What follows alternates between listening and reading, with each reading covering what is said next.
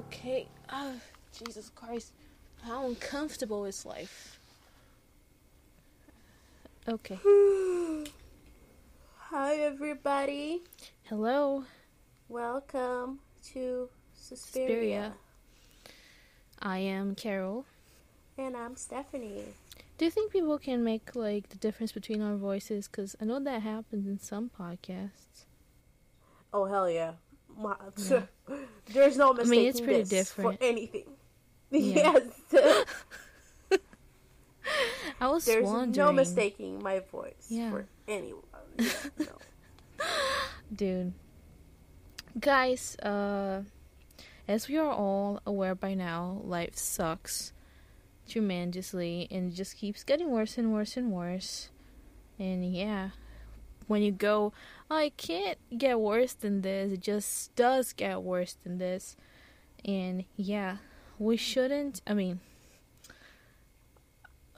was about to say we shouldn't spend that much time talk about politics, but we literally chose a politics episode. Yeah, the whole episode. The episode is about politics for this reason. Yeah, exactly. Just so we get to talk about politics. But yeah, yesterday was the Brazilian election. Presidential election. Yeah, the presidential.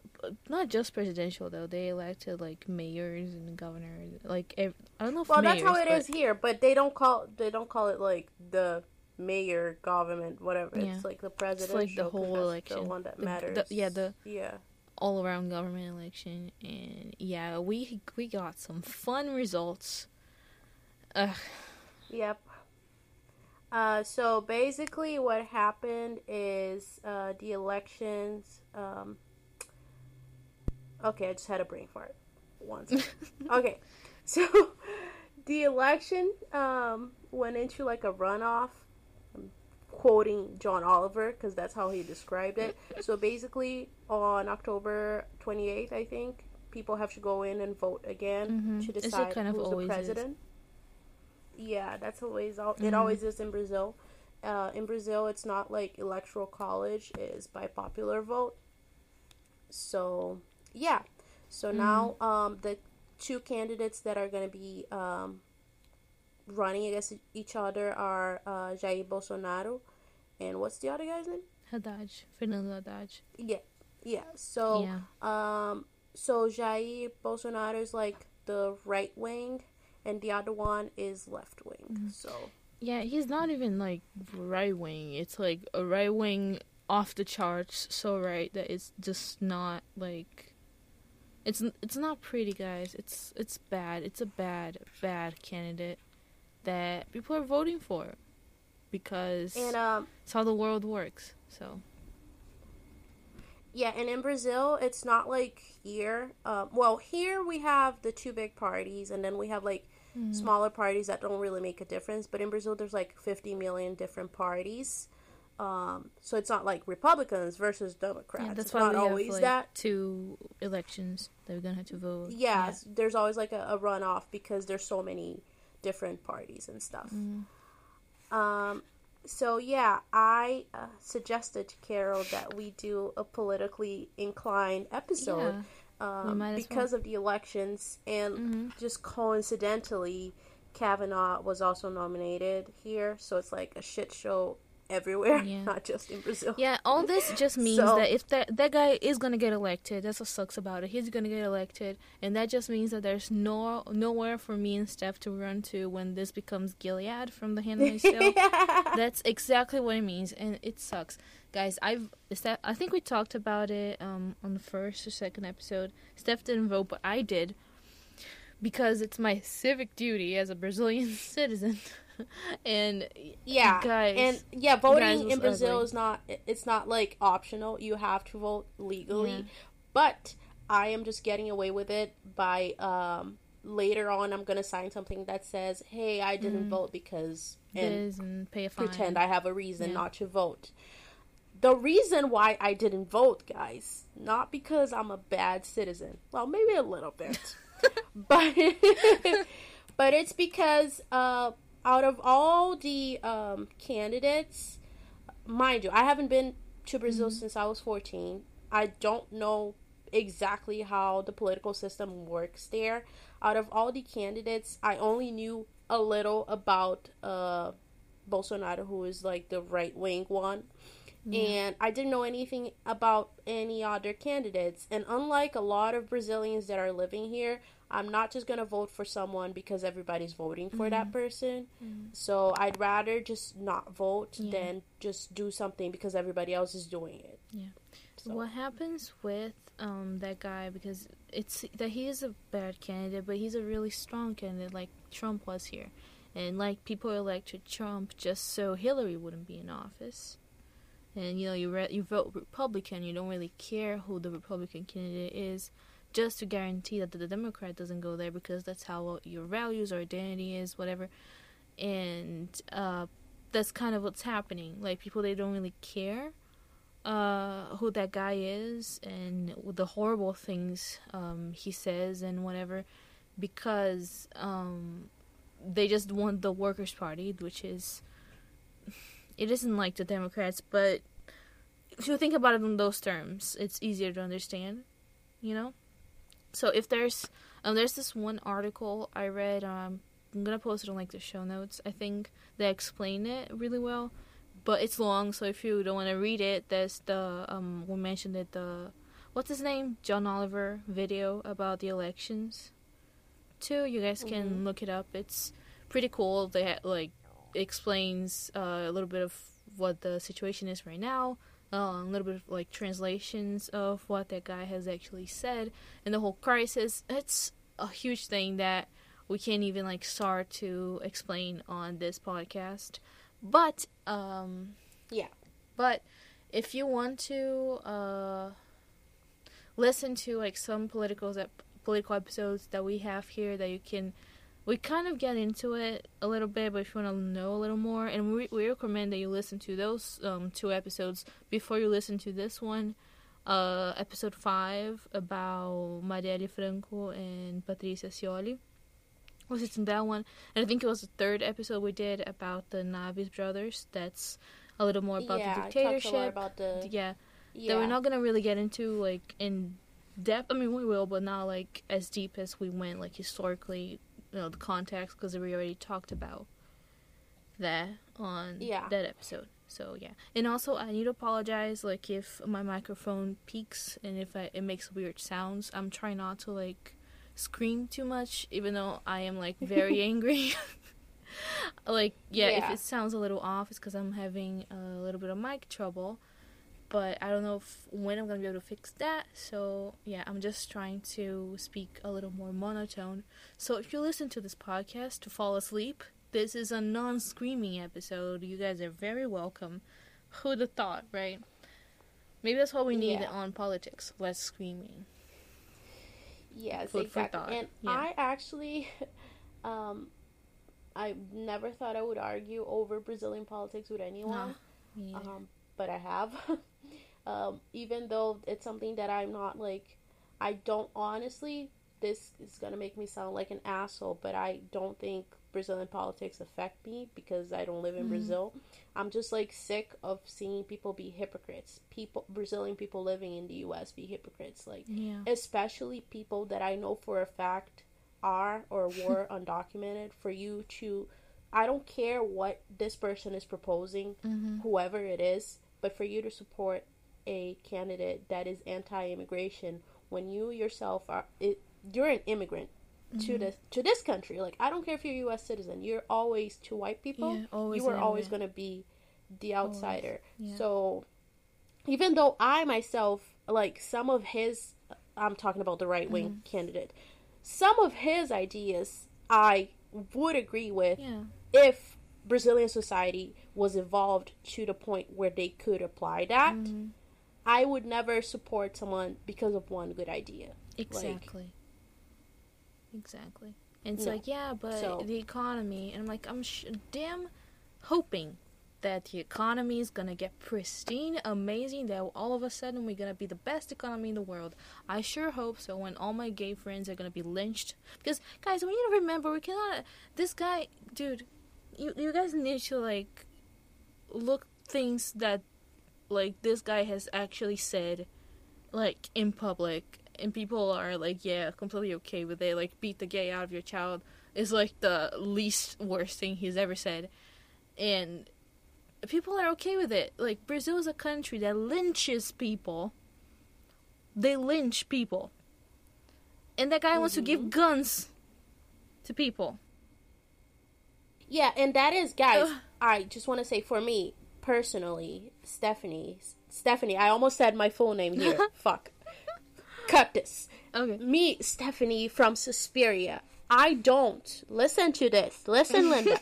I don't support any of the other candidates. I don't support any candidates at all. I don't support Lula. I don't support any parties. But I also don't support hypocrisy. So, there's that. So, just because I said that people should not be hypocrites and vote for this guy, it doesn't mean I support anybody else. Because that's the argument always. Oh, well, you don't like him, you must love Lula. No, fuck Lula. Yeah, exactly. I don't like him either. Exactly. So. I mean, right now we have two options, that guy or the Workers' Party. But until yesterday, we had like 17 other options. So that is not, like, this is a debate that people are having. And it's like, yeah, you're not going to vote for him? Lula's in jail. And I'm like, well, fucking no shit. I'm not going to vote for Lula either. Like, what's your problem? But I just want to mention one thing about the whole guns that I mentioned. That it's not that I'm necessarily against guns. It's just that it works in the United States. It does. It would not. Well, it somewhat works here, because even here we need gun control. Yeah, Can you imagine in Brazil where people don't even know? But I think that one thing is like to have a purse pistol. Another thing to have an AK-47. You know, it's two different things. So, yeah, I have guns.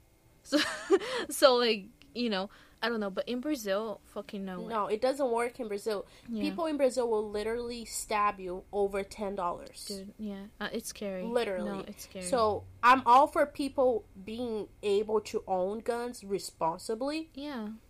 But not... Brazilian society is not at that level. Brazilian society is not responsible, you know? AKA, that's why we're voting that guy in office, because we're not responsible people. It's not just because he's a crazy politician, you know? Like, you can't come out and say that everything that he said is just his personal opinion. He wouldn't really do policy on, you know, maybe, I don't know, death penalty for gay people. That wouldn't happen. Okay, I get it. But if just one of his supporters takes it all seriously. That guy has actually said that we need to kill the people from the left-wing side of politics. If only one person takes that statement seriously, can you like think of the size of that kind of tragedy? If there was just one mass shooting, like motivated from that kind of speech. And when the elections happened here in the U.S., we saw a spike of hate crime, and the whole climate is like a little more unstable and scary for all of us. So it's like, I don't want that in Brazil either, you know? So Steph, do you see that there's people calling for ethnic cleanse in Brazil? I did not. Yeah, there's see people that, calling. But that is scary as fuck. It's scary because, for once, like, there's gonna be like 50 What white are you people gonna cleanse? You're all mixed. I know, right? Like, it doesn't make any sense. I was just like it doesn't make any sense. That's the thing. Brazilian people have European last names, and they automatically think they're Caucasian. You are not. Oh, you are not. You might be white passing, but you are not white. Yeah, I mean, you are not white. It's hilarious. No, I mean, I'm sure there's some people, like, some... I'm not saying that there's no white people in Brazil, but, like, ethnic cleanse society? Like, what do you... That's what? stupid. I know, right?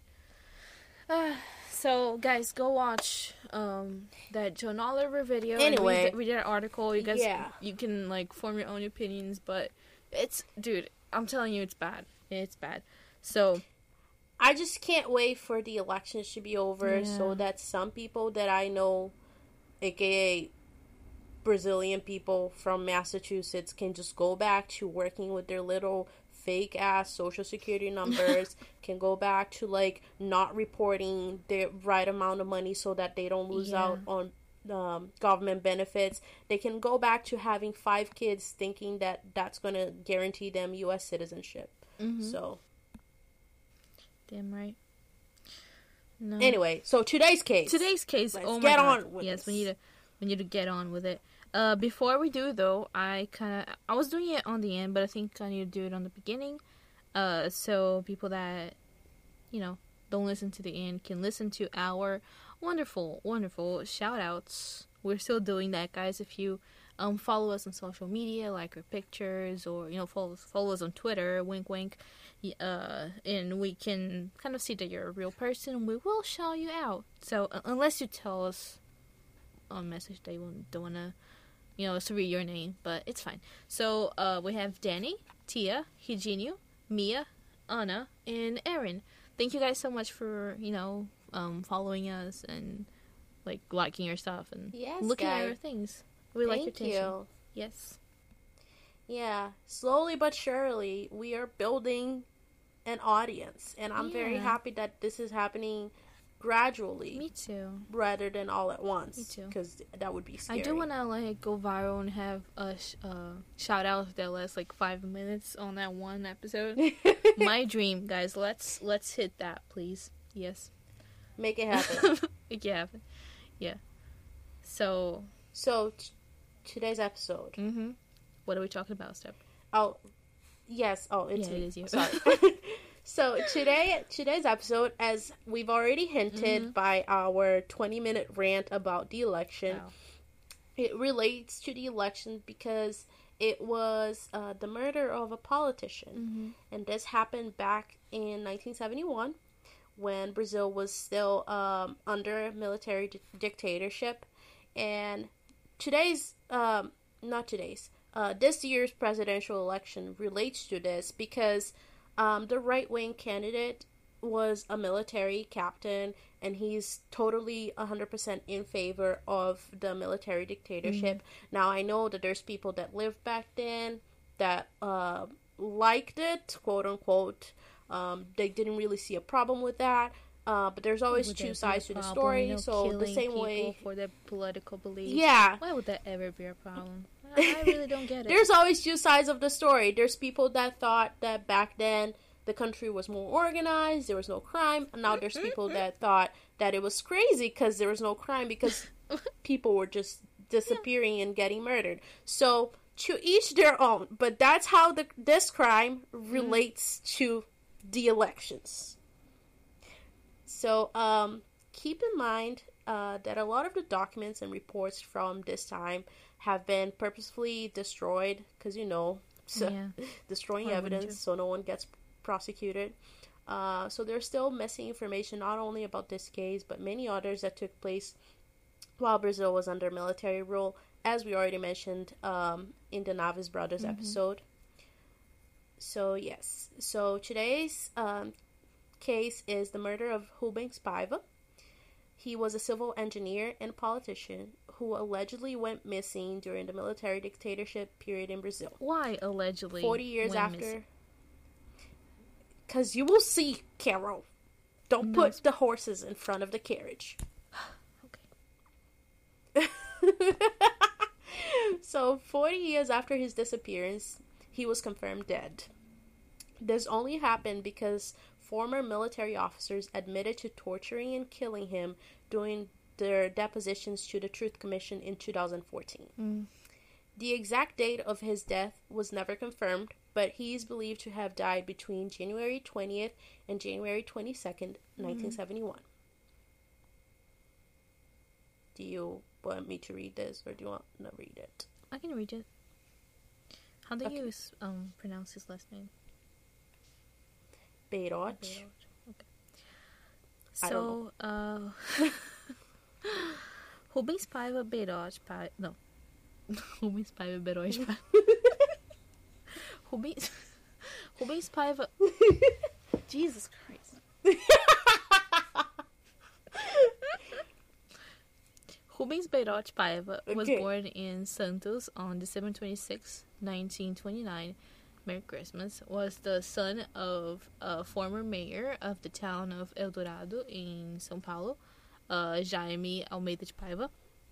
His father was also a forwarding agent at the Santos port, a lawyer, and a farmer. at the Ribeira Valley. His mom was Ada C. Beirut. Rubens got a civil engineering diploma from the Mackenzie University. My mom went to Mackenzie. Oh. Yeah. And in 1954, Jesus Christ, where he was a militant of the student movement during the campaign of the oil. This oil is ours. The phrase became famous after it was said by Getúlio Vargas, the president, right? After oil was discovered in Bahia. The oil campaign adopted the phrase as its motto, and its promotion would lead to the creation of Petrobras, which is the biggest oil company to date in Brazil. I don't know enough about this to make me sound smart, but watch the whole Mechanism show on Netflix, and there's a shit ton of things about Petrobras. Yeah. Scandals, corruption. Mm-hmm. I said scandal 3 times because it peaked the 2 first ones. Scandals, corruption, the whole thing. Mechanism. A lot of things. That show is good. I haven't watched it. I heard it's biased, but I expect it to be biased, honestly. I don't think anything is not biased at this point in time, to be honest. But it was real. I literally binge watched it in like one day. I was like, oh shit, I'm already done. Wait, Brazil on Netflix? What? Yeah, I was like, oh my god, something in Portuguese. Let me watch it. Yeah. And then Netflix was like, do you want to turn on English captions? No, bitch. I'm bilingual. Thank you. So, he married Maria Lucrecia Eunice Faciola and had 5 kids with her, one of which was a renowned author in Brazil. He was also a student government president and vice president of the Student Union of São Paulo. His political career started flourishing when he was elected as a congressman in São Paulo in 1962 under the Brazilian Workers' Party, not to be confused with today's Workers' Party, the PT, which that one was created by Getúlio Vargas. He took office as a member of the Parliamentary Inquiry Commission, which at the time was investigating an institution which at the time sponsored speakers and writers who wrote about the Red Scare in Brazil. Yeah, remember that 1962, that's only 2 years before February 1st, 1964, where the military advanced its troops and deposed the president, João Goulart. Rubens gave a heated 5-minute speech on the national radio. It was actually a broadcasting station that had that name, the National Radio, where he criticized the governor of São Paulo, Ademar de Barros, who supported the 1964 coup. He also urged workers and students to stand up and question the legality of it all, because was it legal? Like, it couldn't be, right? Because of his involvement with the Parliamentary Inquiry Commission, on April 10th, his nomination was cancelled according to the Constitutional Act No. 1, which was created a day before the military overthrew the president. This is like a fucking nightmare, to be honest. Yep. No, honestly. So. Dude, and to think that we might have a vice president is a military guy soon. Is it? He chose that guy. He chose a general just so if he was impeached. Oh, I thought that his vice president was gonna be the girl, the woman. No. Janaína Pascoal. Yeah. No, Janaína actually said something, I think today, saying that she supports him, but if he comes out as being too authoritarian, she doesn't anymore. And I'm like, well, no fucking shit. Like, he has already, like, showed that over and over again, and you had, like, sorry to burst a bubble, lady. But, yeah, something that was really cool about the election this cycle is that most of the vice presidents were women. Right? Yeah. Yeah, it's cool. Women It was a power. cool choice. You go, Brazil. Yeah. I mean, Brazil's ahead of the U.S. because we've already had a one. woman president. But yeah. And anyway. yeah, but I mean, I was pretty happy with, like, the diversity of it all. We had one candidate that was a lady, but she always runs and she never wins, that kind of thing. But I would have actually voted for her if I thought she was a stronger candidate to win, you know.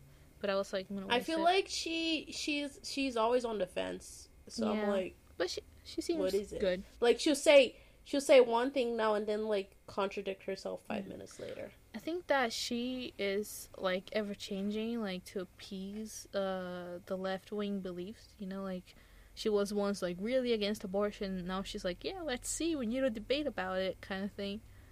Sound familiar? Hillary Clinton. Yeah. So I mean, I'm not mad about it. Like it's better than, you know, saying that some women don't deserve to be raped by him. Anyways. Let me continue with our case, please do. Before you get stressed out over this again. Yeah, I can't scream today. Okay. So after Rubens had his nomination canceled, he self-exiled to Yugoslavia and then to France. What? Why didn't you go to like Yugoslavia, Argentina or something? Why did you go that far? Oh, I don't know. Maybe that was the only place he could go. That's true. I don't know. So 9 months later, he went on a trip to Buenos Aires where he was set to meet with other exiles, João Goulart and Leonel Brizola. Mm-hmm. Which, fun fact, Leonel Brizola was married to João Goulart's sister. Ooh, the more you know. Yeah. But political history with me, Stephanie. Yay. Okay. But during a layover in Rio, he told the flight attendant that he was going to go out and get some cigarettes because people smoked in planes in the 60s. Of course, why wouldn't you? And he got on a different plane to São Paulo.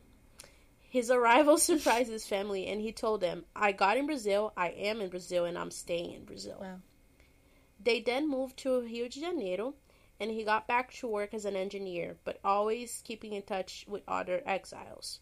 So he was like, you know how you see in those like spy movies where there's always one person talking to all the spies? That was him. Wow. So he founded the newspaper Jornal de Debates with editor Fernando Gaspari, and he was also the director of another newspaper called Última Hora until this newspaper was sold to the owner of Folha de São Paulo, which is like probably the biggest newspaper in Brazil right now. So to talk about the events that led to his death, we need to rewind and fast forward and rewind and fast forward, because like everything in this story, it was one way back in the 60s and 70s, but then after the Truth Commission, when the truth came out, there was a different version of events. So we'll do our best to keep this as clear as possible, but even to us, it sounded a little confusing while doing the research. So anyway, in 1969, after going to Santiago, Chile, to help out Helena Bocaiúva Cunha, who was the daughter of his friend and former congressman who also had his nomination canceled, and who was implicated in the kidnapping of U.S. Ambassador I almost read this in Portuguese. Charles Burke Elbrick, Rubens returned to Brazil. So, sidebar.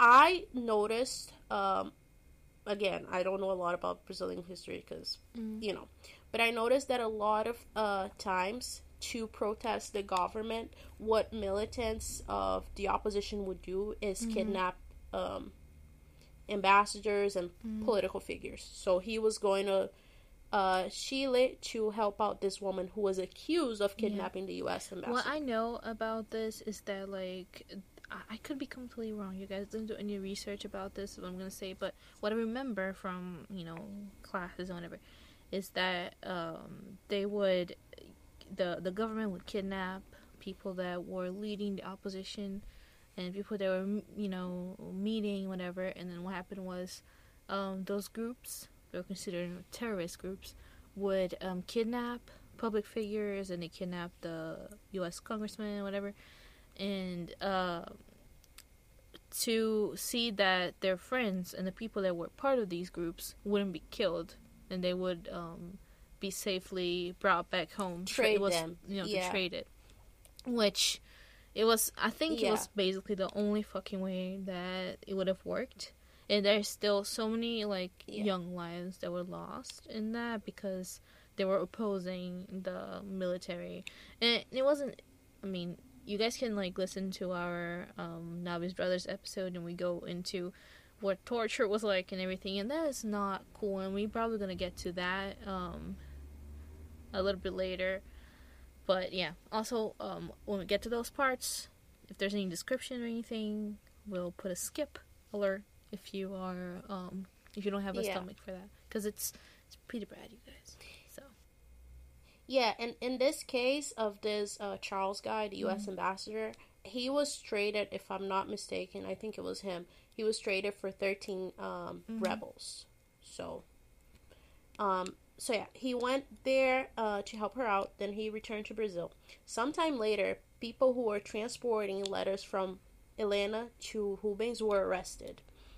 The agents who made the arrest suspected that Rubens was the point of contact of Adriano, which was an alias used by Carlos Alberto Muniz, who was a militant of M8, which was an organization that supported communist ideology. Remember, this is the 60s. Everybody's terrified of communism.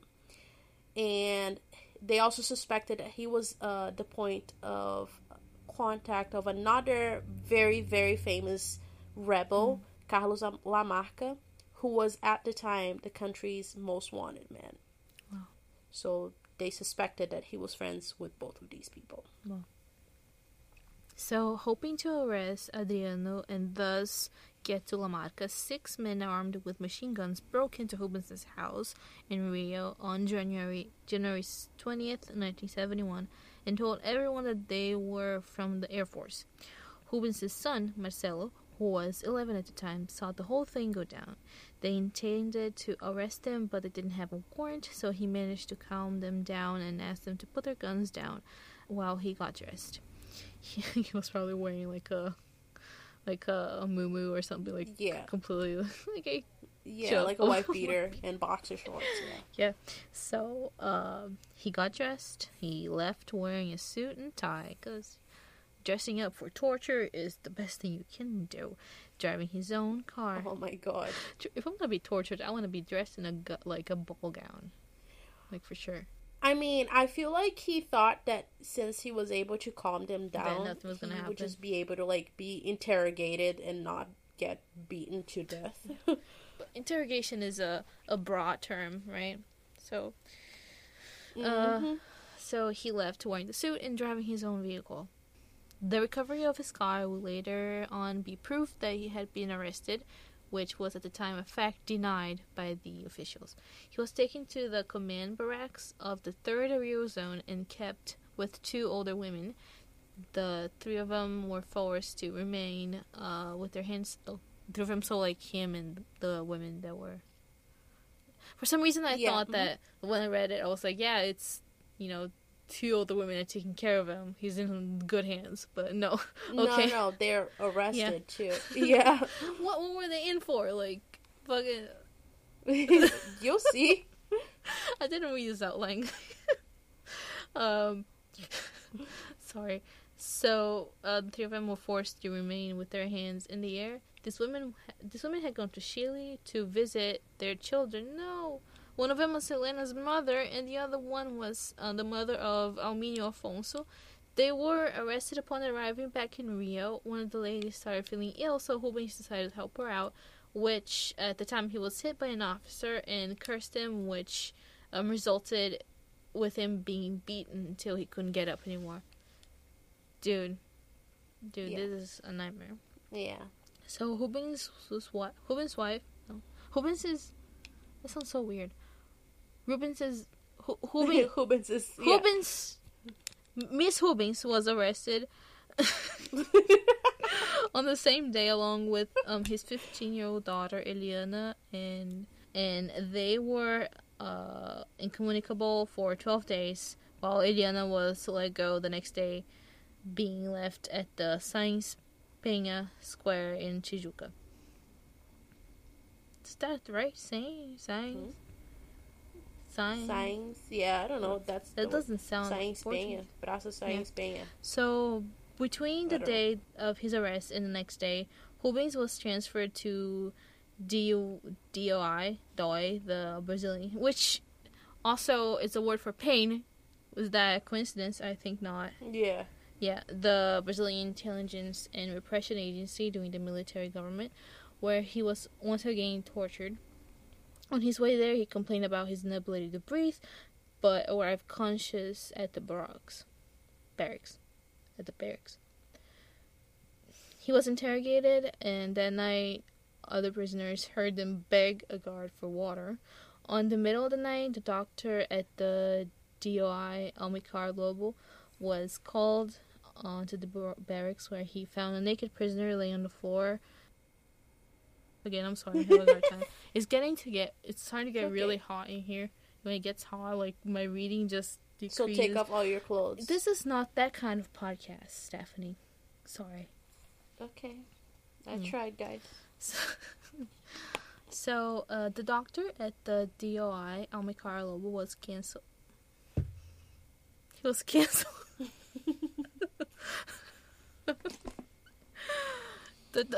Once again, I'm gonna do like a video of this, like we did with President Trout. Like, it's, oh my god. I was canceled. Okay, I'm not even gonna look at you so you don't get nervous.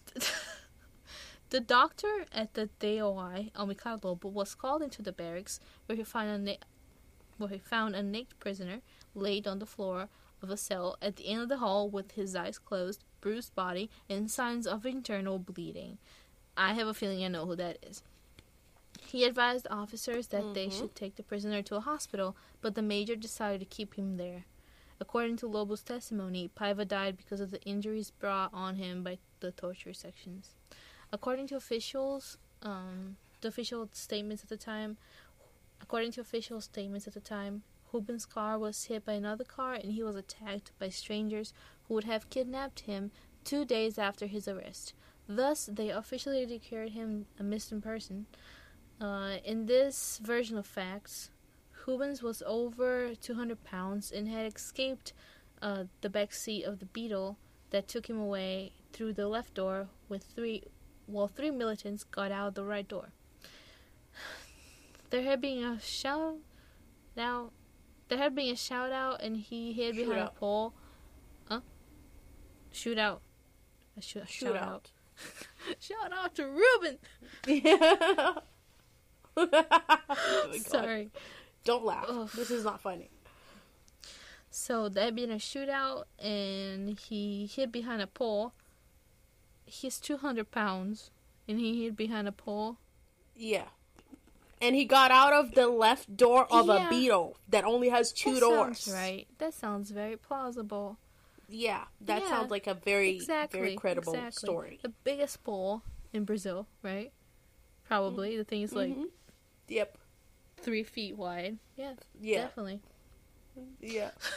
I'm just thinking about like a tiny pole, and he's like hiding behind it, like, whoa, no, yeah, like it's not like circling the pole. It's like they're trying to get him from the other side, kind of thing. These people, guys, I swear. So, there being a shutout, he hit by the pole, and then he ran approximately 82 feet to one of the terrorist vehicles. So this is the story that the military put out after saying that he was a missing person. That's why I said he was allegedly missing. That's the official story that they put on records for him to explain. Is the family supposed to be like, yeah, that sounds like my dad. He's hiding behind a pole. He's running 82 feet. He got out of a 2-door Beetle in like 1 second and ran away. He ran into a terrorist vehicle. This sounds just like that. Just, oh my god. And he just left forever. Classic Ruben. Classic. Yeah. No. So his wife Eunice tried multiple times to have the government investigate the disappearance.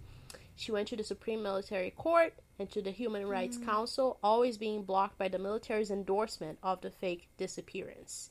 So whenever she tried to like be like, oh, please help me out, they'd be like, no, the official story is that he disappeared. So someday he's just gonna show up and be like, honey, I'm home. I was too busy with terrorism to be with you. So yeah, sure. Yeah.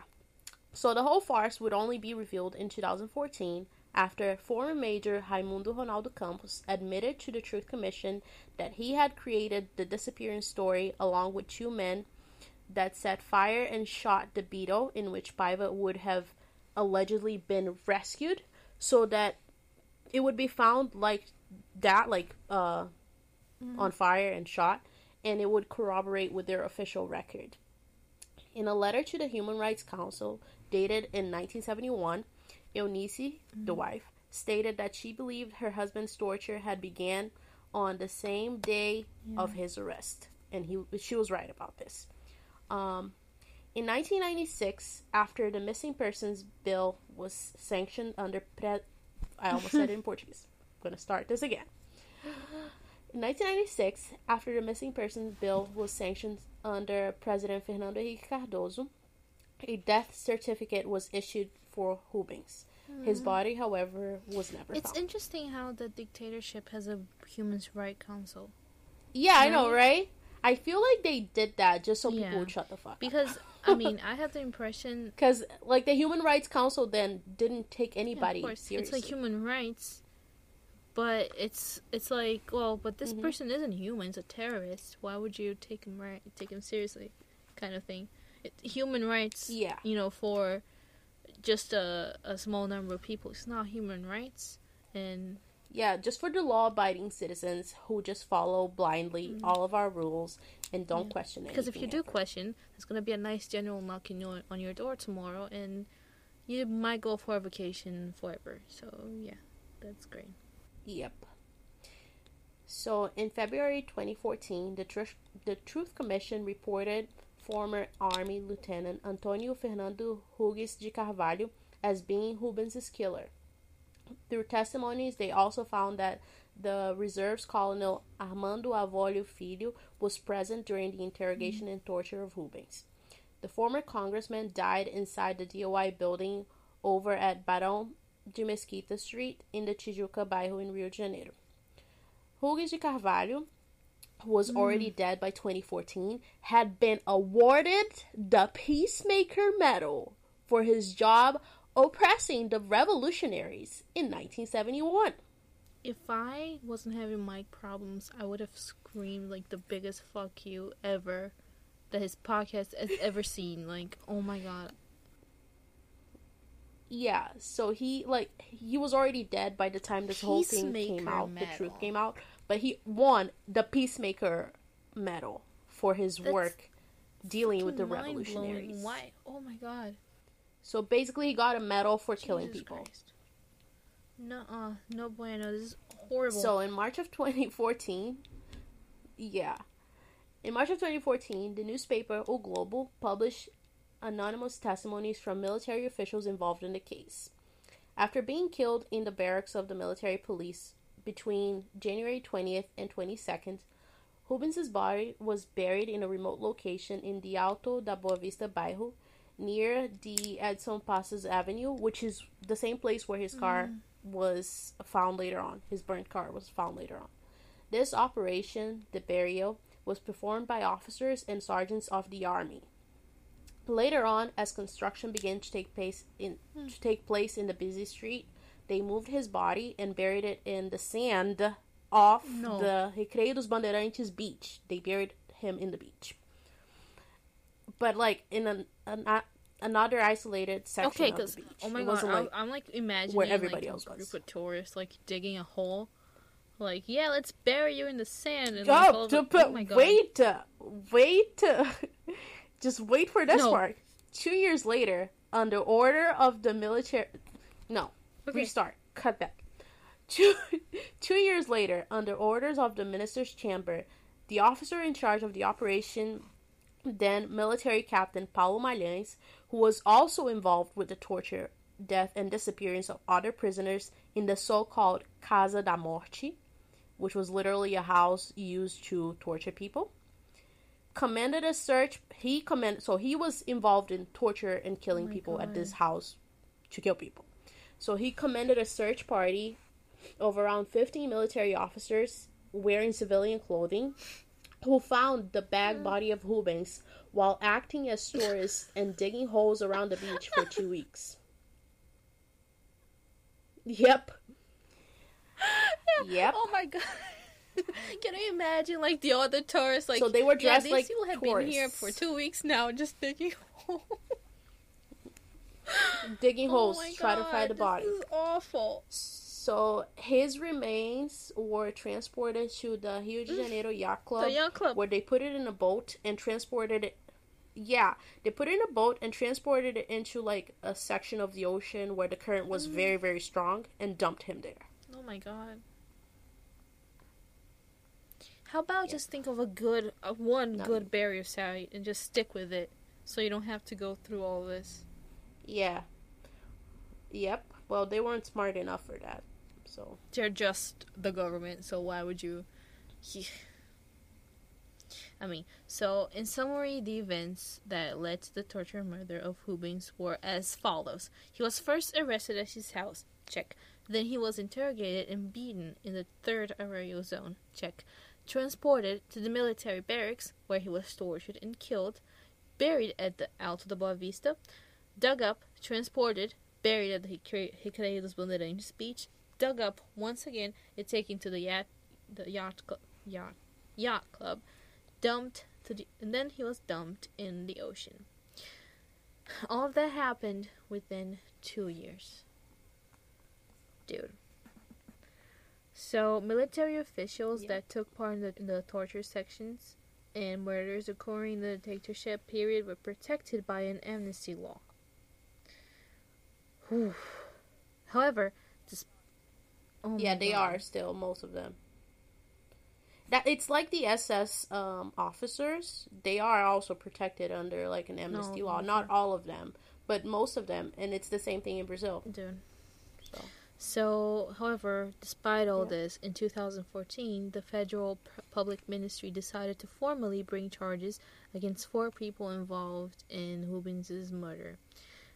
So, the reformed officers still living were José Antônio Nogueira Pilham, who commanded the DOI facility where Rubens was killed, and Raimundo Ronaldo Campos, who admitted to making up the disappearance story and forging the evidence to support it. The 2 brothers and former sergeants Jaci and Jurandir Orchendorf, who were involved in the vehicle arson. So on May 26, 2014, the federal courts accepted the charges against the officers. They were accused of triple qualified murder, concealment of his body, criminal association, and fraud. The judge that accepted the charges said that the amnesty law pretty much only covered crimes that were fundamentally necessary according to the institutional acts of the dictatorship. Arguably, no murder is necessary, but let's skip that, right? Okay, so the case was, surprise, archived, but as February 2016, there has been an attempt to reopen it. 2018. I said 2018. Didn't I say 2018? You said 2016. You said 2016. Okay, corrections corner. 2018. Okay. Yep. So, yeah, isn't it fun, guys? Okay. Life in the dictatorship. Amazing, right? I don't think Brazil has ever seen a greater time than the dictatorship. Look at that, right? Your dad could just go missing, and all of a sudden, you don't have that problem in your life anymore. How amazing, right? Honestly, this whole amnesty law thing, I'm sorry, call me heartless, but I don't think it should exist. Yeah. It shouldn't exist for SS officers. It shouldn't exist for anybody involved in a dictatorship. Because you know what? The moment that these people take a job as an officer in a climate like this, they're just like choosing their own privilege over like basic human rights. Like, I would rather kill myself than become like someone that's going to torture and kill people. I think that there's cases and cases, and if you're really being made to torture people and you really don't have a choice and your life depends on it, that's a thing. You know, if you're telling people while you're if you're letting people know that you're not okay with this, and you know, if you're if there's like reports at the time saying that you have a soft spot and you don't have a stomach for certain things, and if you can prove your case, that's what I'm saying, then it's okay. But dude, I'm sorry, these are not people that have that. You know, these are not people that are even, I think, regretting what they're doing. You know, because it's political ideologies. It's These people are terrorists. These people are terrorists. You should kill them. And it's just scary that people still have that kind of thought today. You know.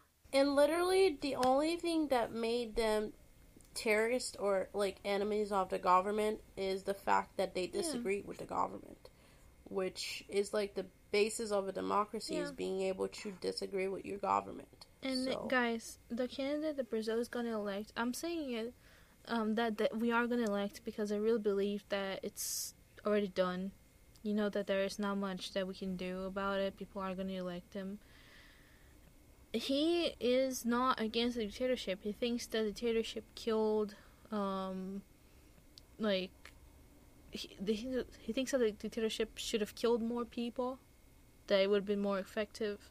You know, so who knows? Like, Brazil might be on the brink of having like censorship right now, as it used to have back in those days, where, you know, it's interesting, like, to think in terms of like America, where you have freedom of speech and stuff in our constitution, which we might have that in Brazil, but as today we have had freedom of speech for like 20 something years now.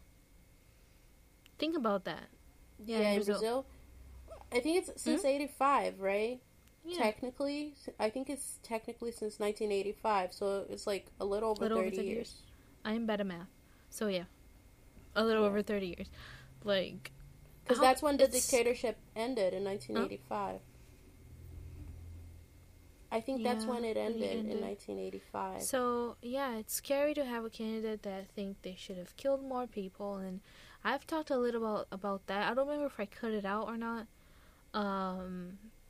But I've been to one of the places that they used to torture people in the dictatorship, and they turned it into a museum and stuff, and it's sad, guys. It's so sad, and I really wish that Brazil doesn't go back to those days. And guys, that guy's gonna remove Brazil from the UN, like, that on itself, you know, like, yeah. So what I was telling, I think I was telling my sister, I'm not sure how the system of checks and balances works in Brazil, because again, don't know a lot about Brazilian politics, but if there is somewhat of a system of checks and balances, even if he is elected, he's not going to be able to keep all his campaign promises, which is what I'm hoping will happen. It's sort of like the Cheeto here. There is a system of checks and balances, and he's tried to pass a bunch of his bullshit little executive actions, and it hasn't happened because he just because he's president doesn't mean that he can do everything. Now, I don't know if, like, I honestly don't think today, well, I don't know if I'm just putting I'm putting a lot of trust in Brazil, but I don't think today there would be as many people in support of a coup like back in the 60s. But I could be wrong. There's people that think that the dictatorship, the things used to work better, and it wasn't last year. We had the podcast already with I don't know if we even talked about it here, but earlier this year there was a how's it called, like a strike that the truck drivers did in Brazil. I don't think we talked about it. They parked all their trucks blocking major freeways and stuff. And it's not like here that you can just go the other way or whatever. And no, the highway system in Brazil is a little outdated. So yeah, it's very precarious. And there was no gas. People were like, the hospitals were starting to get a little desperate because, you know, oxygen was running low, and I think it was like a good week or so that there was no, yeah. And then I think so too. People were calling for the military to like kill the truck drivers and like resume operations, because that's how way it works. People were really like serious about it, and I've seen a lot of people like in these recent years that are a proponent of having the military in power of Brazil. I don't know if they think that all the death and stuff is all fake news and it's all made up. Yeah, they do. Because I was watching, Wow. a lot of people do, because I was watching, it wasn't even, remember how, I think I told you that I saw like a video, which was like a clip from a documentary about the dictatorship period in Brazil, where they talked about how some girl was tortured. I think I told you about this because I wanted us to cover her murder in this, but I literally cannot find the whole documentary anywhere.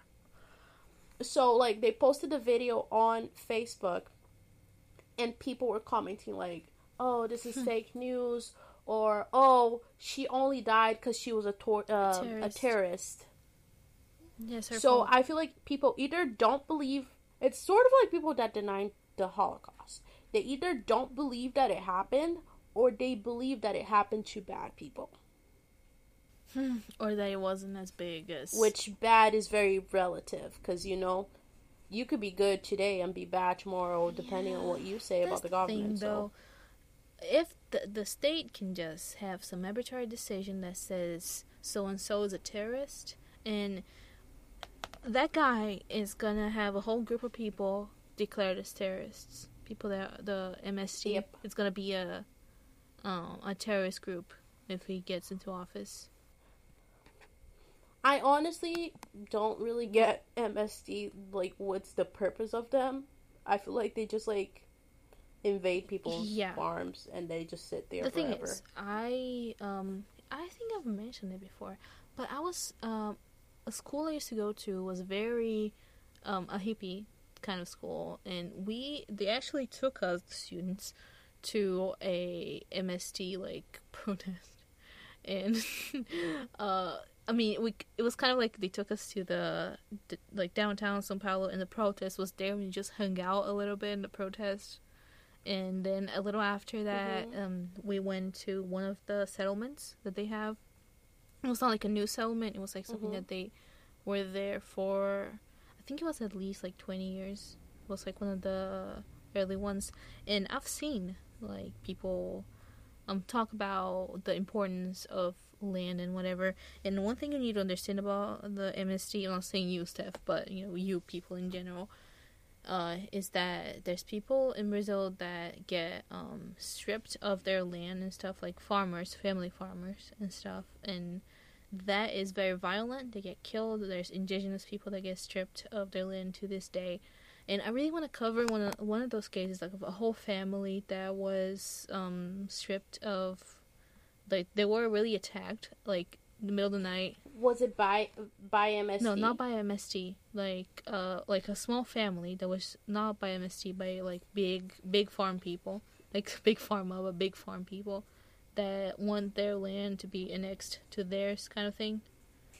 So, it's like, there's regular people that get their land stripped, and then they become landless.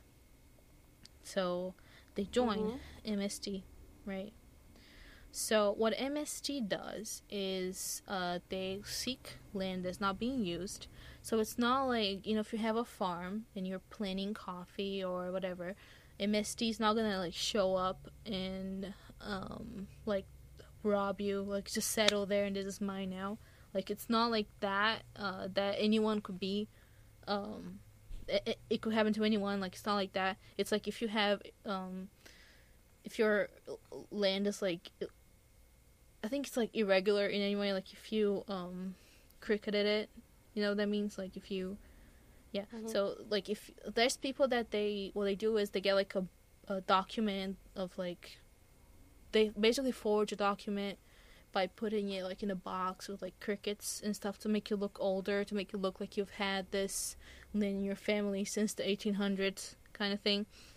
So they look for people that aren't doing illegal things or not doing anything with their land at all. If they have like a ridiculous amount of land that's not being used, they settle on their land and they acquire it. I'm not sure exactly how, but they occupy their land and they divide it into like families, and the families can use like their, I don't know, half an acre of land to like plant stuff for them to eat. And this is like, guys, this is like dirt poor people. It's like really, really poor people. They're basically homeless on the city because they don't have anything. Yeah. Because they're farmers and they don't have anything to plant because land is this really scarce.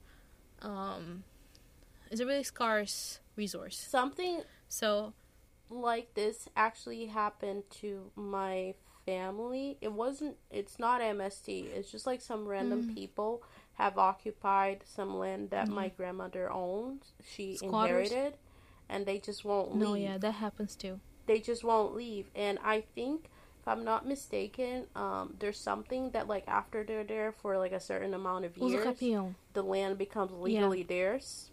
So that sucks. So that's yeah, so that happened to my grandma. I don't know if I agree fully with their policies, because I think that you should be able to own land, and if you want to not do anything about it, you should be able to, but it's also hard when you have people that literally don't know to do anything else but farm, and it's people that are like, dude, they're really, really poor, and it's like, even then, they're like, they can't buy land. You know, so I also think that there should be something for those people. I don't know if getting others people land it's necessarily a good decision for them. Yeah, no, I don't think but so. But what else? You know? I don't think it's a good, like, I feel like the government should help them in some way, but they shouldn't go and occupy, like, my land, because I have nothing to do with your problems. I know that. You know what I mean?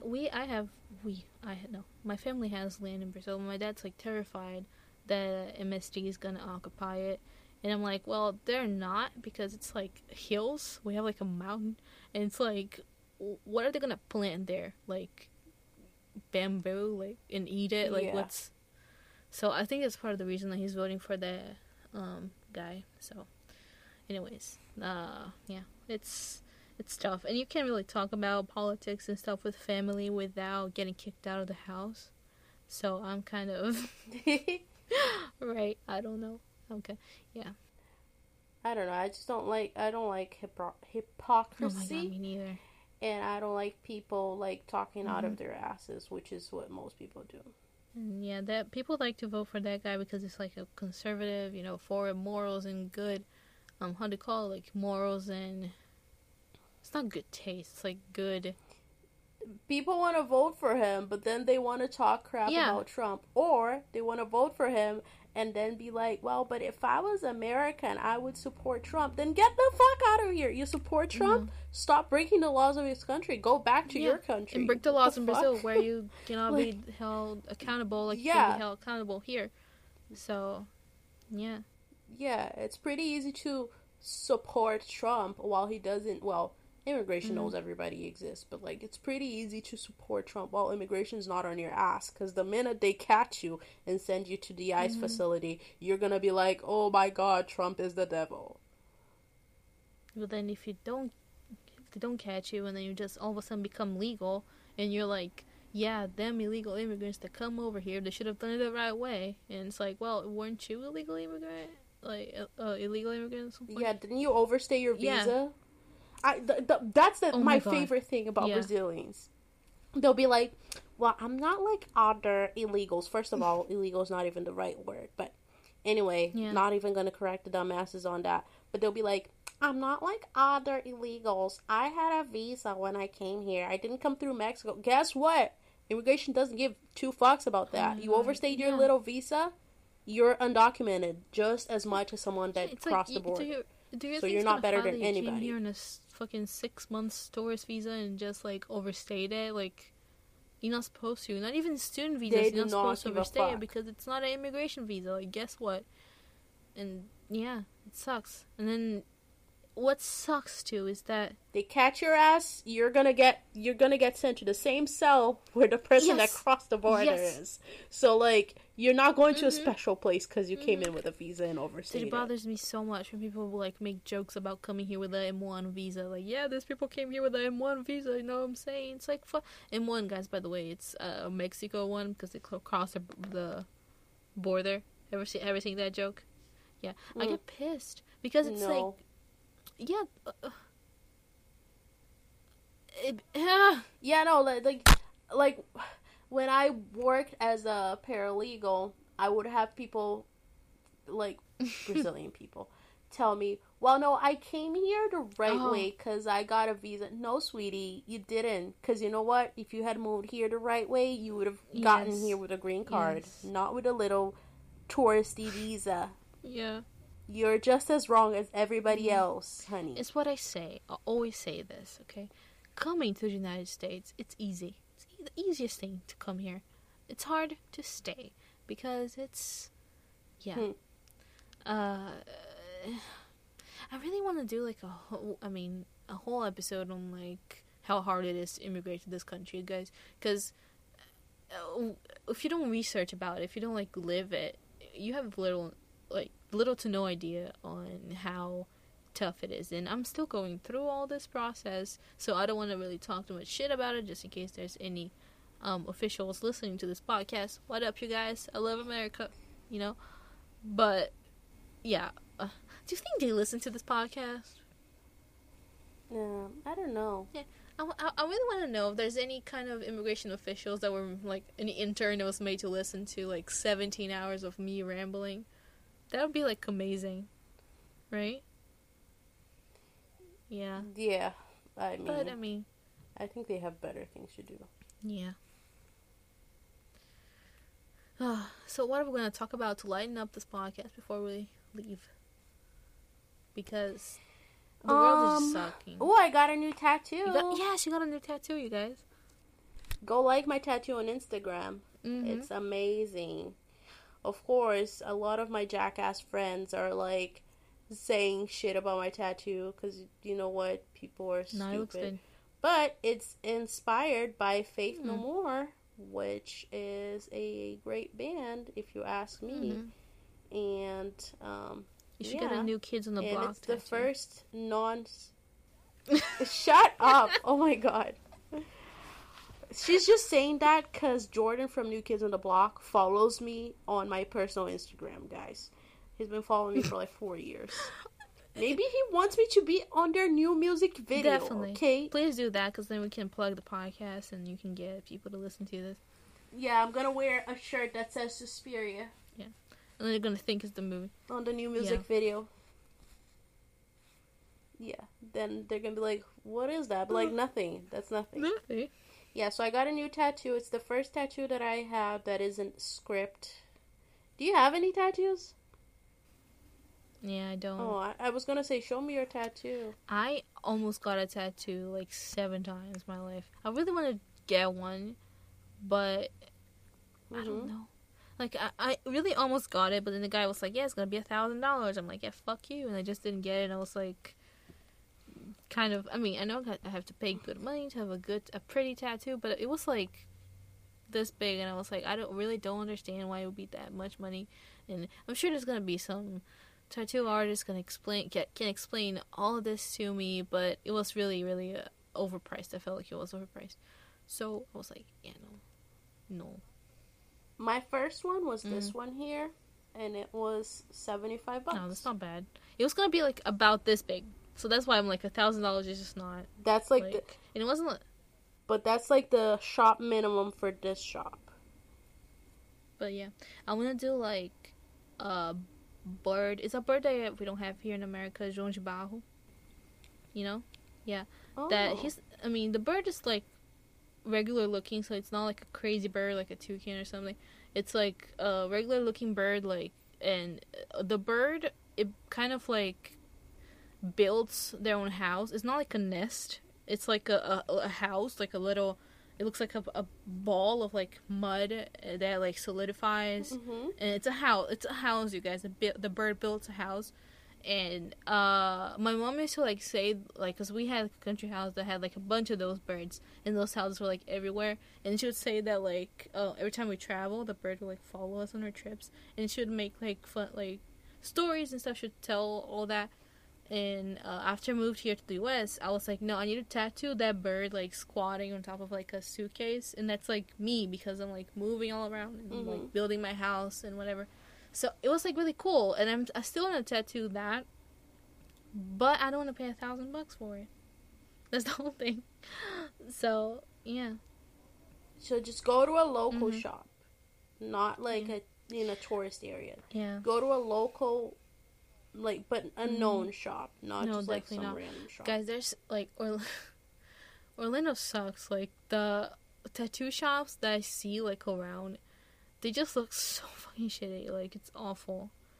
It's like the touristy tattoos, it's bad. Yeah. So I really want to do some research as like, because I want you to look good. Like, I don't want to like just get a tattoo that has like a sentimental like value to me and then have it not look good. You know what I mean? So I want to do some research and get like the best price point for good work. You know what I mean? Like because I don't want to pay like $200 and have it be like awful. You know what I mean? But yeah. Yeah. I mean, I've gotten lucky so far with my tattoos because even the local shop I went to, they're not like super famous, but they've done a good job in the two tattoos that I got from them. And then my other one is from like a really famous shop here in Boston. And it was like $200. And the one that I got now, it's from, she's like a known artist, but she tattoos in like a shop that's like farther away. So it wasn't too expensive. It was actually less than $200. No, it looks really good in tattoo. Like the detail work. Yeah, it's really cool. The new one, yeah. So, yeah. And I wish I was a guy, because then I would have so many tattoos. Like I am crazy about tattoos. Yeah, I'm like obsessed with tattoos. I really want to get a leg sleeve. I want to get my whole leg done. But I'll probably only do that when I'm like 40, when I'm like established and I have a house and whatever. Because I don't, whether we like it or not, it's already difficult for women to attain like high positions in like the corporate world, let alone a woman with a whole leg sleeve. So so I don't want my tattoos to stop me from shining. Ooh. Maybe we should just do like a tattoo like your whole body, but that could be covered by like a pantsuit, and you're done. You know? Yeah, you're done. Well, but pantsuits are hot as hell in the summer. So all my tattoos can be covered so far, except my wrist one. But most people don't notice this, at all. So, I didn't notice until like last week. So yeah. So most people, like, I've talked to people for like months, and then I had to actually show them, and they're like, "Oh, okay, cool." Yeah. So. But I'm already ready for the next one. I really want to get this picture of my mom tattooed on my leg. She's not happy about it because my mom does not like tattoos, guys. My mom is your typical... You're listening to this, Mom, so you know this is true. My mom is your stereotypical Latina mom who thinks tattoos are for bad people. I think she only came around to accepting tattoos after I got my second one. Because now she can't say anything because her daughter has tattoos. So, what is she gonna say? But my dad still doesn't know about my tattoos. I don't wear shorts around him. He didn't see your wrist tattoo? Yeah, in the summer. He saw, like, a glimpse of it, and he was like, what is that? And I just changed the subject. What is that? It's dirt. It's fine. Sharpies. Yeah, it's just Sharpie. Yeah, so, I told my mom for a year and a half that this was henna. Henna. So. For a year and a half? Yeah, wow. And like a year and a half. And I woke up one day, she was like caressing my tattoo. She was like, are you sure this is henna? Because it feels weird. Dude, you totally should. Why is it like lumpy? You totally should have like played it off like, well, the lady told me it was henna, but it was made with needles. You think it is henna? I've never seen henna made with needles. Like, play it off like that. Well, I didn't admit to it, and then she was like, "Oh, you betrayed me. You got a tattoo. Blah blah blah." She thinks that I got this when I was a minor, but I got this after I turned 18. Like the minute I turned 18, I got this done. So. Guys, it's gonna seem really tacky, but I wish I had, like, the courage to do, like, a matching tattoo with Matt, but I'm just not gonna do that, you know? I'm very glad you don't have the courage to do that, because I want it so bad, but I'm like, you should not do this. You should not, you know, like, the little angel and the little devil, like, I am not gonna do it, but, like, I wanted to do it because we do, like, you know, the ASL sign for, like, I love you. I want to tattoo that, like, the little hand, you know, like his hand doing that, and he tattoos my hand doing that. But I'm not gonna do that. As tacky as it is, I'm not gonna do that, guys. Did you see the matching tattoo Joe Jonas got with Sophie Turner? Yeah, they got to infinity and beyond. Fuck them. This is awful. So one of them, my idea. One of them, I think Joe's says to infinity and hers says and beyond. Wow. Yeah.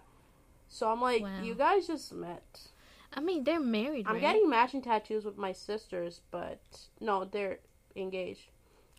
I mean, I'm getting matching tattoos with my sisters, but that's different because like my sisters are gonna be my unless sisters you guys forever, like have a really bad fight and you don't talk for like years, and then all of a sudden you have tattoos. Like Angela in The Office, I haven't talked to my sister in 16 years, and I don't even remember what we fought about. No, but like I have my nephew's initial here on my wrist, but it's different because he's gonna be my nephew forever. Yeah, that's cute. You know, but I don't know. I don't think I would get it with, unless it was like my boss at my new job. He just got married, and him and his wife got matching tattoos. But it was like a tattoo that both of them wanted to get before they met each other. So he drew it, and they have the same tattoo. But they both always wanted to have a wave tattooed. I wanted to get a wave tattoo, like, because of a song. But I was like, I don't like the beach, and it's gonna give the wrong impression on people. They're gonna be like, why do you have a wave tattoo if you hate the beach, you know? So... Hey, I have a wave inside a mouth. Yeah, I'm gonna get the wave because of that song. But I love the beach. I love the ocean. Como mundo no mar, because it says life comes in waves, and that's like my life. Yeah. Lulu Santos, right? So life. It's like life comes in waves, just like the sea, and it's like speaks to me like really deep, and it's like I can't get waves, you know, because it's waves. I hate the sea. You know what I mean? So maybe I should get it. Maybe you get like a modified wave. Because mine is like an actual ocean wave. But the one he got, it's literally like a line. So it looks super cool. Because it's like very artsy. It's a wave, but it's like one line. It's all drawn in one line. You know? Yeah, so it doesn't look like super oceany, but it's a wave. But like you can tell that it's a wave. Yeah, you can tell that it's a wave, but it's not like the ocean. It's a wave. It's one line, one of those fine line tattoos. This just became a tattoo podcast, guys. Yeah, welcome to the tattoo corner. Anyway, let's wrap this up because I gotta pee and I gotta make dinner. You guys, I think it's so funny how, like, some people, women, white women, will be like, well, I don't even know how to cook, yada, yada, yada. I'm like, oh, do you want a cookie because you don't know how to cook? Like, I feel like every single House Hunters, whatever type of video I see, the woman's like, well, he obviously cooks because I don't know how to cook. Who the fuck cares? How does that affect your ability to buy a house? Yeah, As long as it has a fucking kitchen, I don't care who cooks. Like, yeah, like I'm just looking for you to show me the house. I don't care about your personal life. I personally can't stand house hunters. I love house hunters. I want to be on House Hunters. No. Or I want to be on Diners, Drive-Ins, and Dives. There was a Brazilian restaurant here in Orlando that was on Diners, Drive-Ins, and Dives. Yeah, Miss Potato. Really? I want Guy Fieri to hire me as his personal assistant, so I can just go around. Guys, if you're from Orlando, go visit Miss Potato. We don't have any discounts or anything over there, but Miss Potato's a really good restaurant. They sell pastel for like $2.50.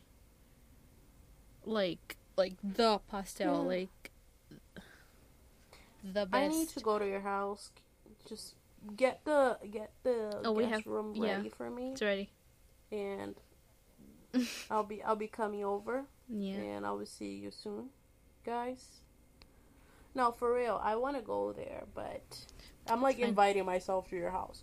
But yeah, I just need money. Money, and vacation time. I have to go to New York next weekend, guys. Yeah. So notice how she's saying I have to go to New York. So happy to go to New York. Such a chore. Oh my god. So happy to go there. Yep.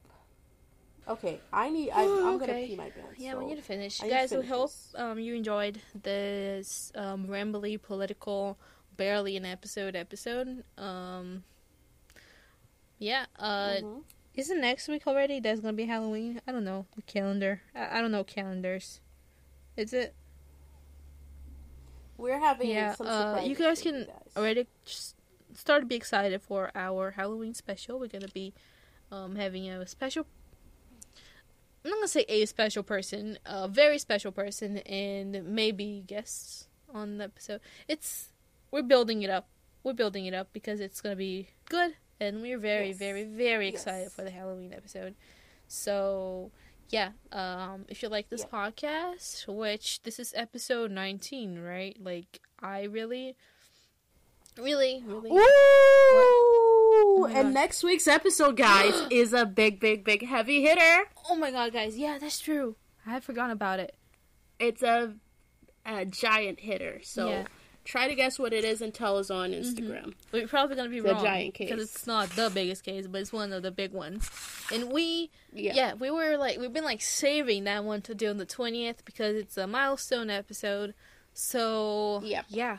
20, and you guys, I feel bad for having that many Brazilian stories back to back, but I already told you guys all about how we feel about covering other countries without people from those countries. So if you like this podcast, maybe consider being a guest here, and you can talk about stories from your country, as long as it is Latin America, because this is an Latin American podcast. Anyways. If you like us, you can write us a review on iTunes. Please do. It's really, really easy. You don't have to, say, a whole text about us. You can just put 5 stars and, press W on your, comment box, and that's your review. Just a W. That's fine with us as long as you're, giving us a 5-star. We are on every social media but Snapchat. You can follow us, Suspiria Podcast, on Twitter, on Facebook, on Instagram, especially. Twitter, Instagram, Facebook, We have we have 3 actually, Instagrams, one for each one of us, Suspiria Carol and EU.Steph, and Suspiria Podcast. You can follow us on the 3 accounts that we have. We're always posting something. We post pictures of every case, not pictures of crime scenes or anything. We don't make you look at any of that. We post pictures of the people and what they looked like, and the city sometimes, and things that we just mentioned throughout the episode.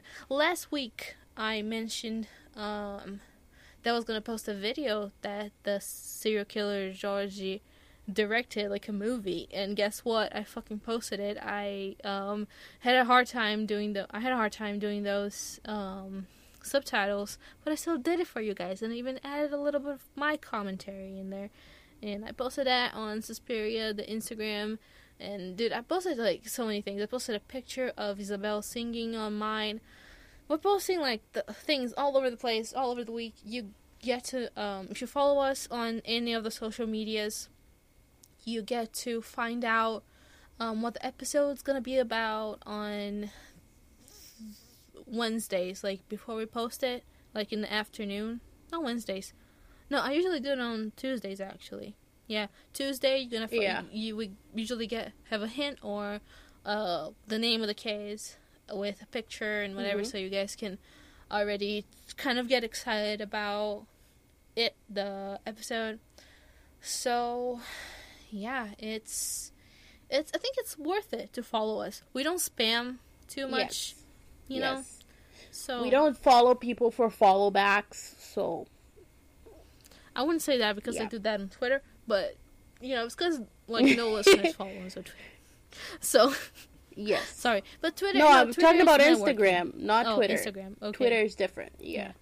So yeah, Instagram. It's just us content. You can talk to us. If you comment, we're gonna reply. It's an easy way to reach us. You can talk to us too, guys. You know, and our survey that we did last episode is still up. Yeah, it's still up. So go answer the survey. Please go answer the survey. It's probably going to be there, like, indefinitely. If you want to help us out improving the podcast. Because we are amateurs at this. We really don't know what we're doing. We're just... I mean, I like to think that we're doing pretty well. At this point, we're doing pretty well. But if you have any kind of constructive criticism that you can give us that would make the quality of this podcast a little better, you don't hesitate to tell us. It's anonymous. You can, you know, just tell us there on our survey. It's short. It's not going to take you any time.